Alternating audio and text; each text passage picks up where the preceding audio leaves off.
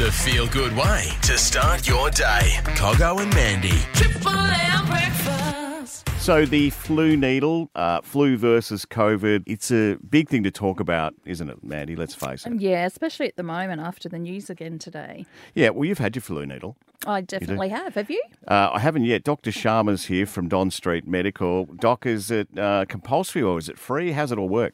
So it's under the government immunisation program. Yeah. It's free for 6 months to 5 years of age. So super young. Yep. And that's because they tend to carry the virus and Yeah. pass it on. And for young, you've got to equate what's going to happen if you get the flu, and can you accommodate that? And most people will say, no, I don't want the flu. Or in industry, it's going to affect our bottom line if 5 people are away with the flu. So that's the directive most people take with the flu. Let's push with a myth here. I mean, years ago they used to say you'd have a bit of the flu in the needle. That would make you immune to it. Was that ever the case, or is that just a myth that we all ran with? So it's an inactive analogue. So it's basically is a little bit of the flu in it, but it's inactive, so it's not alive, and it mounts a response. So it. Just like COVID does. COVID vaccines, they mount a response, and that's how you get that immunity. Now, in some people, they might get a little bit of cold symptoms afterwards, and that's some people, but that's your body actually making a response to it. So you're going to have to go through that to become immune. Get the flu, it's far worse. Yeah, that's right. People with COVID, and I understand each to their own. A lot of people have fought against it, so I'm not doing it. Is there a lot of people out there that are similar to the flu needle who go, nah, not for me, mate, sorry?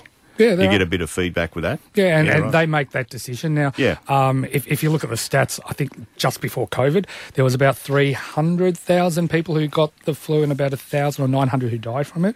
So the percentages are less than COVID in terms of severe outcomes. But a lot of people get the flu. I've seen quite a few flu cases at the moment, and we've seen that trickle through. So it's already starting. Yeah, right, okay. This might sound a bit naive, but I'd like to put it out there.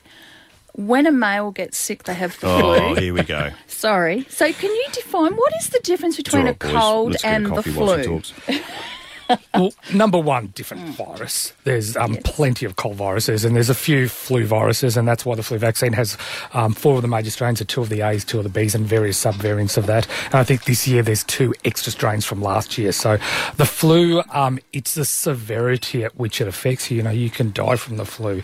The flu's, you're stuck in bed, high temperatures, it lasts for a week, your body aches, you sweat, you're really quite bad. Yep. Viruses tend to be that thing, the tickle in the throat, you get some congestion in the head. It lasts for a week or so, 10 days. You can still do stuff. Still you feel function okay. off. Yeah. You've got this congestive cough, but you're not in bed laying down for days sweating and can't move. Okay. Well, that's the difference. Hopefully that helps in a way if you haven't had the needle yet, and you're about to deliver that one. I'm worried about. You're definitely not doing it. You don't come near me.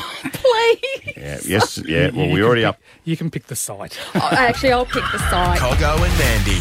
Weekdays on Triple M and anywhere on the Listener app. It's Triple M breakfast.